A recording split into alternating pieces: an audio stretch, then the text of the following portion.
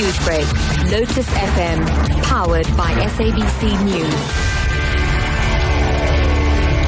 Top story at 6:30. The Gupta family has threatened to take legal action against a religious group which was opposed to a prayer service it hosted yesterday. Now, last week, the Gujarati Network of South Africa called on its members to boycott the event that the family had planned. Now, the Johannesburg Against Injustice group said that the event teaches people not to be greedy, which is contradictory to what the Guptas stand for. Now, the event is scheduled to take place in 8 days. Spokesperson for the Johannesburg Injustice group, Peggy Pillay, now joins us on the line to discuss this. Mrs. Pillay, good morning and welcome. Good morning, Matthew, and good morning to your listeners. Thanks for joining us, and let's discuss this now. Why have you called on people to boycott this event in 8 days? I think we started out very nicely by saying that, religious organizations can clearly see that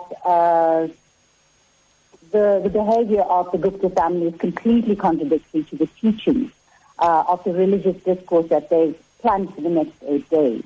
And that is the primary reason is that we are asking people to think about this, to not attend the function in protest against this kind of hypocrisy. Now, the Guptas have since said that they will take legal action. What's your response to this? Legal action to what end? We are a group of activists who have a constitutional right to protest, which we did so peacefully. And I don't see any reason or any reason for the Gupta family to want to take us to court over this, or to press any kind of charges against us or to seek any kind of legal action. In fact, after the episode of yesterday, or the day before, I would imagine that the only organizations that have any recourse to the court are going to be organizations like the Gujarati Network and Johannesburg Against Injustice for the kind of violence that was perpetrated against us. Now, you mentioned peaceful protests and also understand that some of your members were attacked during the boycott, but you did continue to protest. Can you tell us about that? Well, yes. As we indicated, we had made a decision to peacefully and silently protest at the event that was happening.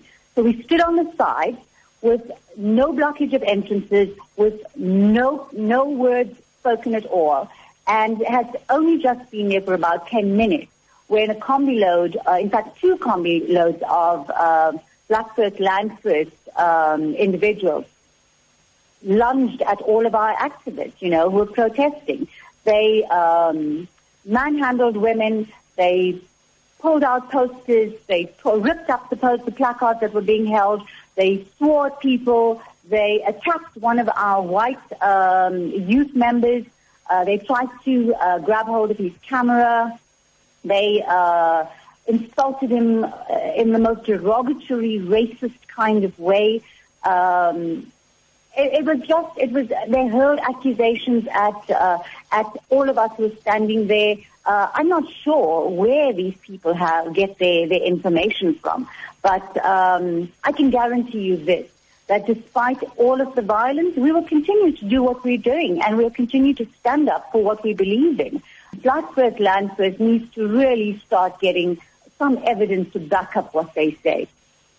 Well, that is where we'll have to leave it. Mrs. Pillay, thank you so much for joining us. Thank you. Bye-bye. That was spokesperson for Johannesburg Injustice Group, Peggy Pillay, joining us on the line. You're listening to Newsbreak on Lotus FM.